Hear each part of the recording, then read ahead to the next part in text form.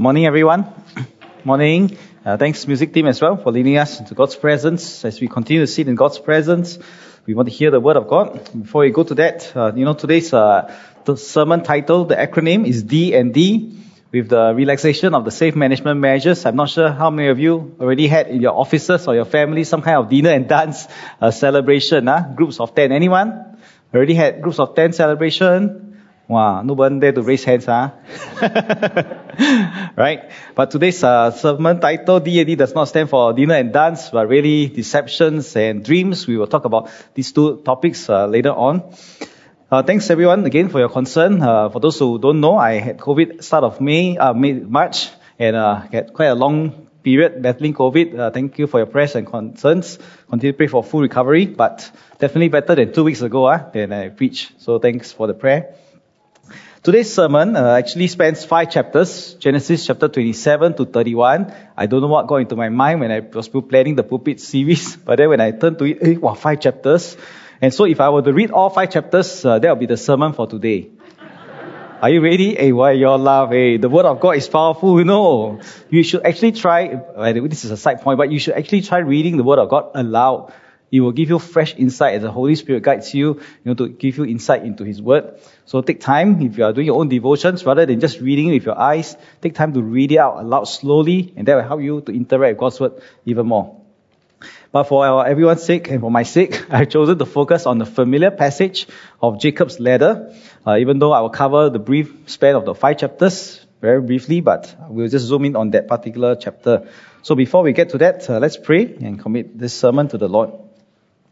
Lord, may the words of my mouth, the meditations of all our hearts, and most importantly, the actions of all our lives be pleasing to you, bring you glory, honor, and praise. In Jesus' name we pray. Amen. Many of us are probably familiar with the story of Hansel and Gretel. So if you are not familiar, this is a very short summary. So these 2 children, they ran away from home because of their wicked stepmother, right? So as they ran away from home, they thought they would make their way home by leaving breadcrumbs on the floor, and so they can retrace their steps back to go home when necessary. Unfortunately, they discovered that all these breadcrumbs were missing. And so they were hungry, they were lost in the woods, and then they stumbled across this house made of candy, sweets. And so being hungry out of desperation, they decided to nibble from this house, and it turned out to be a witch's house, a witch's hut. And so they found themselves tricked and then trapped inside. So Hansel was seen by the witch as a good meal. So the witch would try to fatten him up, feed him every day, put him inside a cage, and feed him every day so that he'll be fat and nice to eat. Whereas Gretel was made to do all the household chores. Now thankfully for them, the witch had very poor eyesight. And so in order to test whether Hansel was fat enough, he would ask him to stick out his finger, and then so she can feel whether he's really, fattening up. And the children, cleverly, every time that the witch will ask for this finger, they will put up a bone, right? So the witch will feel, wow, why so skinny? How come you're not eating enough, is it? So, to cut the long story short, so the children not just deceived the witch into thinking that Hansel wasn't being well fed, but eventually they tricked her to go into the oven that she set up, to try to cook Hansel, and then managed to escape. And so they ran home to their beloved dad, and to their delight, they discovered their wicked stepmom had died not too soon after their disappearance, and now they are happily reunited with their dad. So today's episode, this chapters 27 to 31, it does cover also a similar case of poor eyesight and clever deception. Poor eyesight, clever deception, and we know this is the story of Isaac and his 2 sons, Jacob and Esau. He's trying to bless the 2 of them, but poor man cannot see anymore. He cannot even tell who is his son, right? And clever deception by Jacob. So we know the story very well. Isaac wanted to bless these 2 sons. So he told his favorite son, the firstborn, the Esau, please cook my favorite meal so I can bless you. So Esau went out to hunt, and when he took a while to come back, Jacob seized that moment, put on animal skin onto his arm to deceive his dad, because we know that Esau is a hairy man. So that's what he did. He cleverly deceived his dad to take advantage of his poor eyesight and got the blessing. And so we learned from PTM QC last week, right? Our pastoral team member, Kui Chu, last week, that deception ran through Abraham's family. It's not just Abraham who told lies. Isaac himself also told a lie. And now we see Isaac being deceived. by Jacob. Of course, Jacob was involved clearly in deception and lying. And so when Esau returned and discovered that Jacob had, deceived their father, he wanted to kill his brother Jacob. Surely, right? Because all the blessings has been taken by his brother. So he threatened Jacob's life, and Jacob, of course, had to flee. And so this familiar passage of Jacob's ladder is really because of that. Jacob was running away in fear of his brother who was trying to kill him. But there was also another reason why Jacob was asked to leave. So before that, Esau, went to marry Canaanite women. His parents already told him don't marry Canaanite women, but he went to do that in spite of that. And then after this episode, when Jacob stole his blessing, he married even more Canaanite women to spite his parents. And so the parents were very disappointed with him. Why would he do this kind of thing? And so they told Jacob, please go back to my homeland. The mom, Rebecca, told him, go back to my hometown and find the right woman to marry. Don't marry any of these Canaanite women. So that's the second reason why Jacob was on the run. First, from his brother, and second, he was on a mission to go and get himself the right woman to marry. And so with that stage set, let's read our passage for today, Genesis chapter 28, verse 10. Jacob left Beersheba and set out for Haran. When he reached a certain place, he stopped for the night because the sun had set. Taking one of the stones there, he put it under his head and lay down to sleep. He had a dream in which he saw a stairway resting on the earth, with its top reaching to the heaven, and the angels of God were ascending and descending on it. And there above it stood the Lord. And the Lord said, I am the Lord, the God of your father Abraham and the God of Isaac. I will give you and your descendants the land on which you are lying. Your descendants will be like the dust of the earth, and you will spread out to the west and to the east and to the north and south. All peoples on earth will be blessed through you and your offspring. I am with you and will watch over you wherever you go. I will bring you back to this land. I will not leave you until I have done what I have promised you. When Jacob awoke from his sleep, he thought, surely the Lord is in this place, and I was not aware of it. He was afraid and said, how awesome is this place? This is none other than the house of God. This is the gate of heaven. Early the next morning, Jacob took the stone he had placed under his head, and he set it up as a pillar and poured oil on top of it, and he called that place Bethel, which in Hebrew means the house of God, though the city used to be called Luz. Now Jacob made a vow saying, if God will be with me and will watch over me on this journey I'm taking, and will give me food to eat and clothes to wear, so that I return safely to my father's household, then the Lord will be my God, and this stone that I've set up as a pillar will be God's house. And of all that you give me, I will give you a tenth. This is the word of God. Thanks be to God. Now, when you read a passage like this, do you ever imagine to yourself, how did Jacob's ladder look like? What was this stairway? I have two images here. Did you imagine one of these two pictures? What did Jacob see? Is it really a ladder? The typical way we use a ladder to fix a light bulb, right? Similar to that. Or a stairway to heaven. Maybe you're influenced by the rock song. Stairway to heaven. Well, really, it's neither of this. Most likely, it's neither of this, because scholars say that this Hebrew word is related to an Akkadian word, which basically is used to describe the Mesopotamian ziggurats, a temple tower. Let me show you a picture of an example of a ziggurat that is used. This could also be the Tower of Babel, probably the shape, or one of the likely possibilities. Now, why did we get this word ladder then? Well, it's no thanks to the Latin Vulgate translation. They use the word ladder, and from generation to generation, in the past, they're not so literate. Not everyone can read, right? And they didn't have printing press. And so the word ladder stuck for generations. That's why we have this idea of Jacob's ladder, and it's very hard to change this long history of tradition. But most scholars think it's more like a ziggurat. Very unlikely the first two images. However, there's a scholar in the year 2019 who even challenged this idea of a ziggurat. Is that really what Jacob saw? In this article, the scholar argued that it's not likely to have any nicely built staircases. Rather, it was probably like a ram, a siege ram. If you're trying to invade a city, you will build a ram like this. You're not going to use well-chiseled stones, right? You're attacking the city. You just have anything that piles up, and you can run into the city. And so the scholar argues this is more likely the case of what Jacob saw, a descent from heaven, the city of God, down to earth.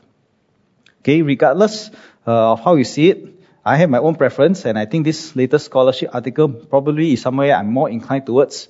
Why? Because when Jacob woke up, he said, this is none other than the house of God, the gate of heaven.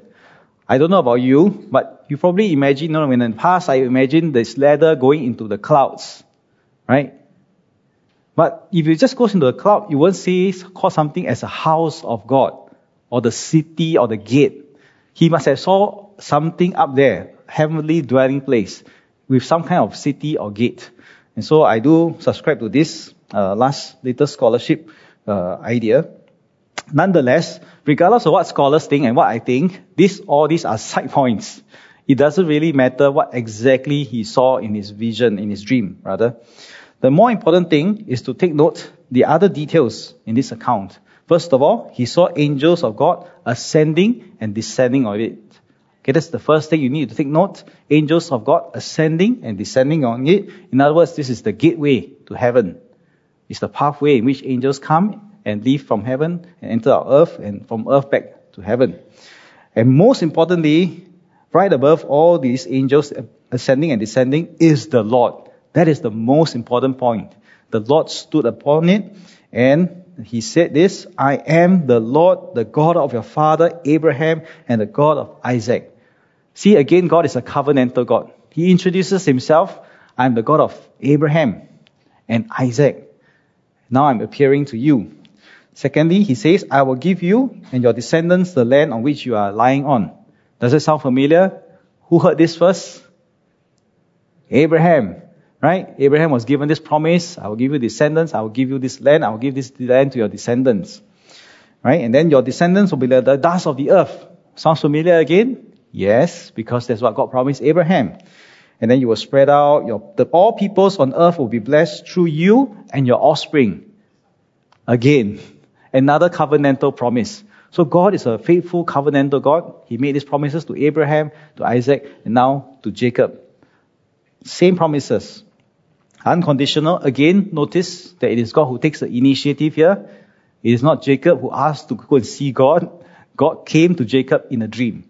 God took the initiative to reveal all the covenantal promises that he gave to Abraham and to Isaac. The only thing that is specific to Jacob is the last line, I am with you, I will not leave you until I bring you back to this land. I've done what I promised for you. So that's specific to Jacob because he's on this journey.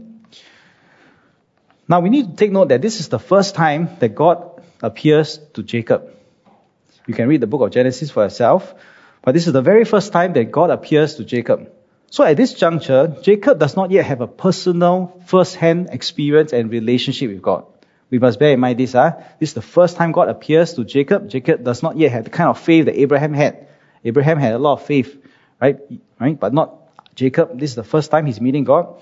And so Jacob makes a very conditional promise. If God, you will be with me, and you provide for me, you watch over me, you give me food and clothes, everything that I need, and I return safely, then I will worship you. But you must do all this first, Then I will worship you. I will give you a tenth. I will give you my tithe. Now let's think about that. Isn't that like many of us? Don't we also make kind of transactional promises with God? God, if you do this for me, I will do that for you. God, if you give me this job, I will tithe to you. God, if you do this, I will come back to church. God, if you give me a child, I will offer this child back to you. Don't we all make this kind of similar transactional promises with God? I don't know about you, maybe you're all holy and righteous, but I confess to you, I have certainly made, this kind of conditional promise to God in my own life. I told God, if you do this for me, I will do that for you. Over the years, however, I realized that actually God doesn't need us to do anything for Him. Right? He really doesn't, because He owns the cattle on 1,000 hills. He owns the whole world. What can we give to Him that He does not already own? Right? So He doesn't really need us to give Him anything. What can we do for God that He cannot accomplish in His own might? God can do anything. Yet, God is gracious to me, and God is gracious to us, and God is gracious to Jacob. Allowing Jacob to make his vows, allowing us to make our promises and vows, even if God Himself doesn't need it. What about you? Does it trigger some of your thoughts? What are some of your vows or promises you ever made to God? Well, if you ever did so, please know that you are only human, we are only human, and we shouldn't be too hard on ourselves. After all, to know God is an ongoing relational journey. None of us are born with 100% faith. We all discover God's goodness, just as the song we sung, right? The goodness of God. But it's an ongoing journey. We only know God's faithfulness because God has been faithful in the past. Then we realize, oh, He's been faithful in the past. Then He will continue to be faithful. And this takes time to have this kind of security to know who God is. There are many times that we all struggle to trust God. Even for me as a pastor, my recent struggle is this. Abraham prayed this prayer to God. God, you have promised me this land. But who is going to inherit the promise? I got no descendant. Remember we covered that in Genesis 15. And so my recent prayer and struggle to God is this. God, you told us to go back to Ang Mo Kio Hub. But who is going? Where are the people who are called to serve? Right? So that's my prayer challenge with God recently, my dialogue with God. God, you told me this. You told the leadership this. But who is going? We don't know yet. Okay, but God will definitely provide in time to come. But how do I know and have this assurance that God will certainly provide? Because God has been faithful to me in my past, I know He will be faithful again. But if you are coming to God like Jacob for the first time, you don't even know whether God is faithful, right? And so when Jacob makes this conditional promise, we don't blame him. We have also done that in our own lives. So at this point in life, Jacob does not yet know of God's faithfulness. At least not in an experiential way. At least not in his personal life. Maybe he heard the stories of Abraham, he heard of stories from Isaac, but he does not yet know it himself. Like many parents here, we may know God's faithfulness, but our children don't yet see it for themselves. So it's okay. Pray for them. That one day they will also encounter God's faithfulness for themselves. The good news and encouragement for all of us is this. At this point, Jacob doesn't know God, but if you read to the end of the book of Genesis, chapters 48 to 49, the picture that we see of Jacob at the time, very different. Very mature in faith, very surrendered to God, resting in the goodness of God. And so that's an encouragement for all of us. We are on this journey. Even if we are starting with no God, it's okay. We have the hope and comfort that God will bring us eventually to the place of restedness and true faith as Jacob had towards the end of his life. May God truly mold all of us into godly people of faith as we continue to walk with Him. Again, if you read this passage, it's God who has taken the initiative to make first contact. It is not Jacob. God shows again His unconditional love and covenantal faithfulness. Over and over again, as you read the book of Genesis, you will discover truly this is the theme. God is faithful. God is faithful to His covenant despite of and in spite of our human failings, lies, and deceptions. When we are faithless, God is still faithful. Nonetheless, of course, if you have made certain promises to God, your own vows to God, I urge you, either you fulfill them for your own conscience sake, not because God needs it, to ease your own conscience, or, of course, you can also have a new dialogue with God. God, what do you think about this promise I made, vows, and stuff, and see what He thinks about them. But let's move on in our study of Jacob's life for today. Chapters 29 to 31 are very familiar accounts of how Jacob, the deceiver, is ironically deceived on the night of his wedding. Have you ever thought to yourself, how can this be? The whole night, you only discover about this the next morning? Well, the only logical reason I can think of is it's really pitch black. You can't even see your own hand in front of you. How can it be, right? But nonetheless, the Bible tells us Jacob was deceived by his uncle Laban, and then he had to marry the sister Leah instead of his beloved Rachel. It's not so simple because he worked 7 years. He worked 7 years to get to marry Rachel, but it turned out to be Leah. Wow. Imagine you work 7 years for a company, thinking that you'll be promoted. Then at the last minute, promote someone else. Oh. Then you'd work another 7 more years in order to get that job, to get that promotion. That's a deception, right? In some ways, for your job situation.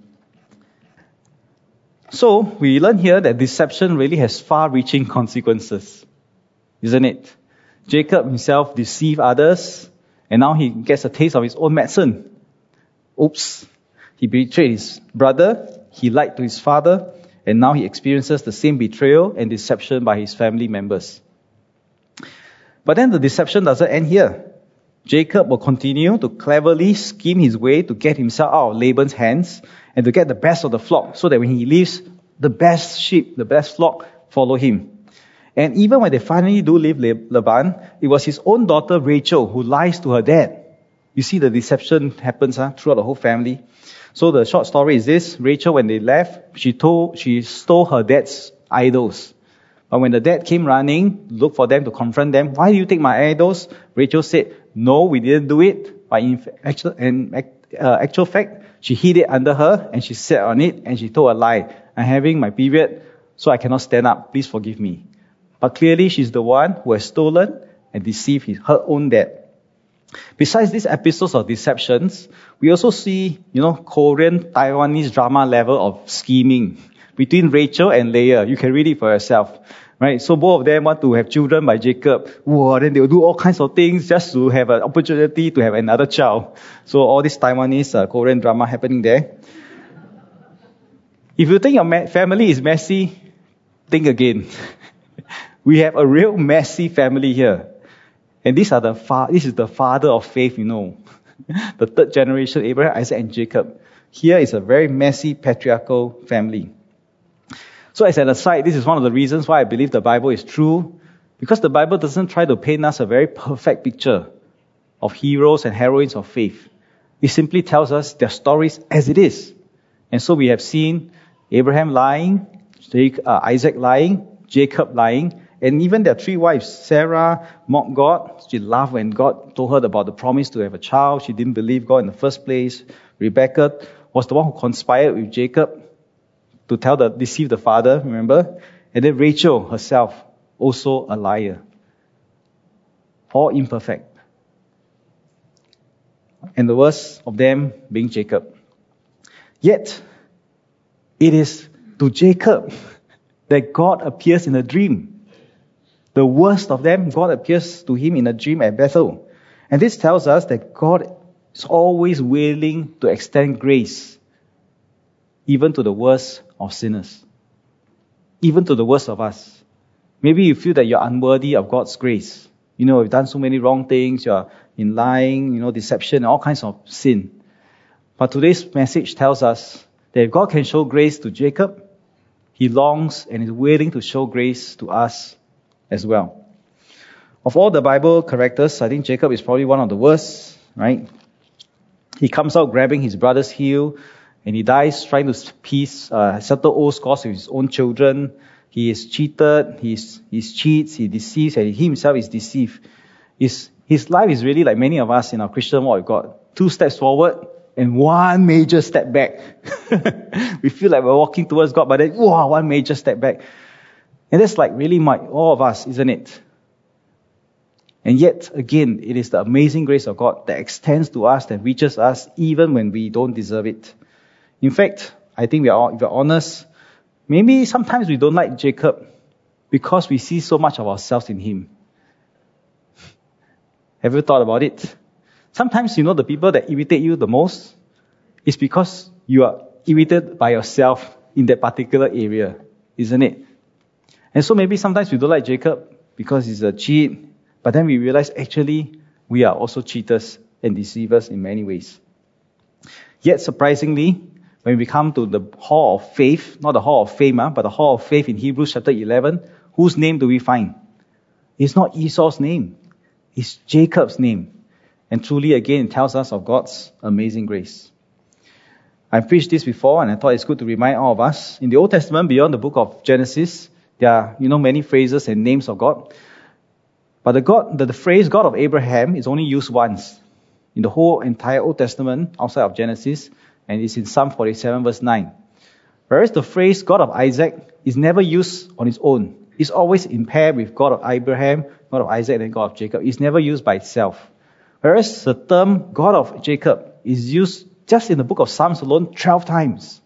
So why this fascination with this particular phrase? Why God of Jacob used so often? Well, it's because for me, I think that refers really to the God of grace. It's a powerful reminder of God's grace to a man who totally does not deceive it. God of Abraham, to me, symbolizes the God of faith. And Abraham is the father of nations, right? So it tells us we must have faith like Abraham. When we use the phrase God of Isaac, it reminds me of miracles. Because Isaac is a miracle child, born to a 100-year-old father and 90-year-old mother. He's a miracle child. At the same time, when Isaac, was supposed to be sacrificed by his father Abraham had this belief that Isaac will be raised from the dead even if he sacrificed him. So I see him connected with miracles, and of course his name means laughter or joy. But the God of Jacob, this phrase really reminds us he's a God of grace. Because Jacob truly is a scoundrel, is a deceiver. He does not deserve grace at all. If you cannot picture Jacob, right, because he's so far removed, think of perhaps the person you hate the most in your life. It could be a family member. Most likely it's a family member. It could be, a workplace colleague and stuff. Would you want God's grace to reach this person? Honestly, we will say no. Why? I cannot stand this person. We will never pray for their salvation, right? Yet, this is exactly what God has done for Jacob. He totally does not deserve it. Imagine if you're Esau. How would you view your own brother? Would you want God's grace to be shown to him? Clearly not. But that's exactly what God has done. He has shown grace to the chief of sinners. In the Old Testament, Jacob. New Testament, Apostle Paul. Chief of sinners. And so that encourages me. God is not just the God of Abraham. Wow, great faith. He's not just a God of miracles. Yeah. But above all, He's the God of grace for each of us in our own lives. So let me summarize. Jacob is a deceiver. There's no doubt about that. If anyone is to be hated, it's him. And yet, it is him who has received this revelatory dream. He becomes the dreamer. And he becomes later on the father of Joseph, who I think is the most prophetic dreamer in the Old Testament. Besides Daniel, maybe you can argue, but nonetheless, he begins a new tradition from deception into dreams, from negative human sinfulness. When God gives a dream to Jacob, he eventually passes on a new spiritual lineage and heritage to his children, right, to become a dreamer, a prophetic dreamer in Joseph.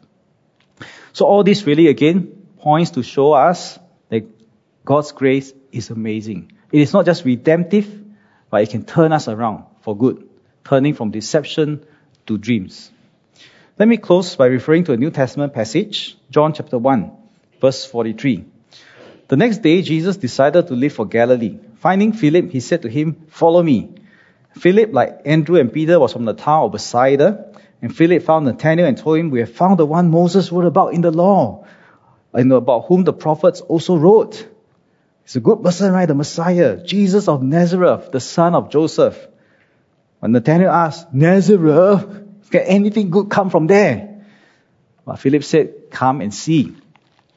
When Jesus saw Nathanael approaching him, he said of him, "Here truly is an Israelite in whom there is no deceit." "How do you know me?" Nathanael asked. And Jesus answered, "I saw you while we were still under the fig tree before Philip called you." Then Nathanael declared, "Rabbi," or my teacher in Aramaic, "you are the Son of God. You are the King of Israel." What a quick turnaround. From one moment, wow, can anything come from Nazareth? But the moment he received this revelation, wow, you are the Son of God. And so Jesus said, "You believe because I told you, I saw you under the fig tree. You will see greater things than that." He then added, "Very truly I tell you, you will see heaven open and the angels of God ascending and descending on the Son of Man." Where do you see this phrase before? Angels of God ascending and descending. Where? Today's passage, Genesis 28 at Bethel, right? When God appeared to Jacob. Now, isn't it interesting that Jesus described Nathanael as one having no deceit? Who is the most deceitful person we have studied so far? Jacob. Jacob is a deceiver. But here we have, in perfect contrast, Nathanael, in whom there is no deceit. But notice both of them saw or will see the angels of God ascending and descending. Right? One with full of deceit, by the grace of God, saw the vision, the dream. Nathanael, in whom there is no deceit, will see angels and of God ascending and descending. But the latter, in the Old Testament, the scholars can argue what did Jacob see. It actually doesn't matter. Because for us, the real ladder, the real gateway between heaven and earth is Jesus Christ himself. He tells Nathanael, you will see angels ascending and descending, not on the ladder, but on who? The Son of Man, on God himself. It is Jesus who is the real gateway and bridge between heaven and earth. And so when we believe in Jesus, when we confess, I believe in Jesus, is telling truth, right? When you confess the truth, then deceit has to end. Because Jesus is the way, the truth, and the life. When we believe in Jesus, God's Holy Spirit also, more importantly, dwells in us. And then now we become channels. We become the gateways of heaven and earth. Between heaven and earth, we become now the new channels. Because you see, Jesus, remember, is the gateway between heaven and earth, right? And so when we believe in Jesus Christ, His Holy Spirit lives in us. The Spirit of Christ lives in us. And individually then, all of us can be the channel of blessing. We pray the Lord's Prayer all the time. We will pray later on when we take our communion. Right? Let thy will be done on earth as it is in heaven. Who do you think is going to answer this prayer? Of course it's God, but who is God going to use?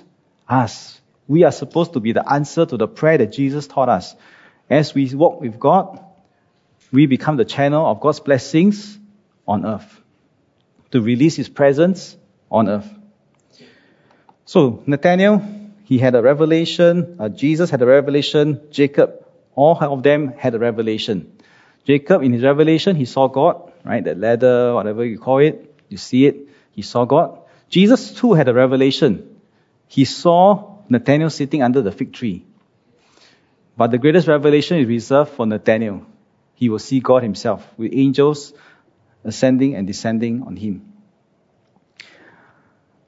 If deceit can deceive us and blind us, the way then out of this trap is to embrace truth.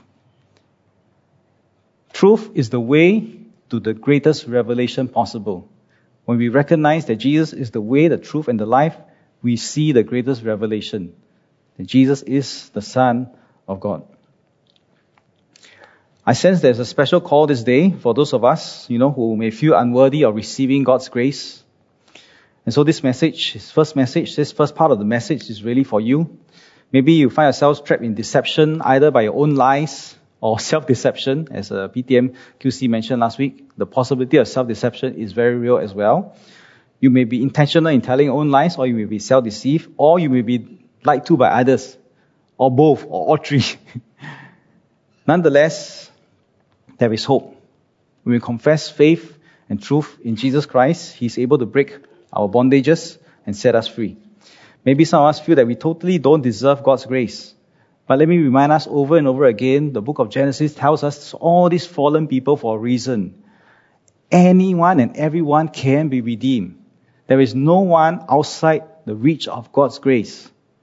So align your mind to truth. And that is, as we confess Jesus as our Lord and Savior, He will set us free. You can be redeemed. We can be set free. If anyone deserves to be condemned, it's Jacob, but yet he was saved. And so it is with us as well. There is no one beyond God's redemption. But at the same time, this message today also is for us to check our own hearts. Especially if we have contempt. We dislike certain people. We say, these people, I just don't want to share the gospel with them. I don't think they deserve to know Jesus Christ. That can block redemption. Maybe God is using you to go and speak to them, the people that you don't like, because nobody else is talking to them as well. So unless we are open to God, we open our minds like Nathanael did. Even though Nathanael initially showed contempt, what can come out of Nazareth, right? But in the end, when his brother said, come and see, he chose to be open. At least he was willing to go. And this step of openness allowed him eventually to see the greatest revelation ever. Jesus, the Son of God. Angels ascending and descending on him.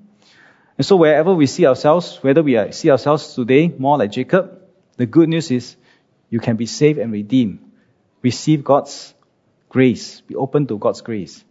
On the other hand, if you've already tasted the goodness of God, but there are people that we don't like in our lives, then today's message is this. Don't hold them in contempt. Don't be like Nathanael. Open to the possibility of God's grace to them as well. Begin at least to pray for them. As much as you don't like to, maybe you can pray, God, make me willing to pray for them.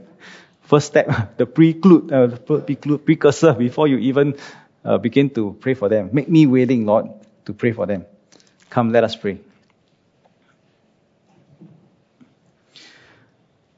Lord, we thank you once again for this fascinating and amazing story of your grace as we see it in Jacob's life.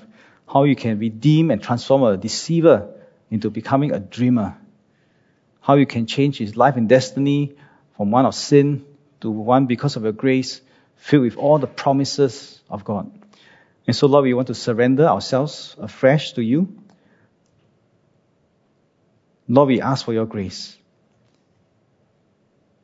Redeem us from our sins. Lord, we ask also for your grace to help us to be willing to extend this same grace, especially to the people whom we feel don't deserve it. Make us willing, Lord. And so, Lord, we surrender ourselves afresh to you. In Jesus' name we pray. Amen.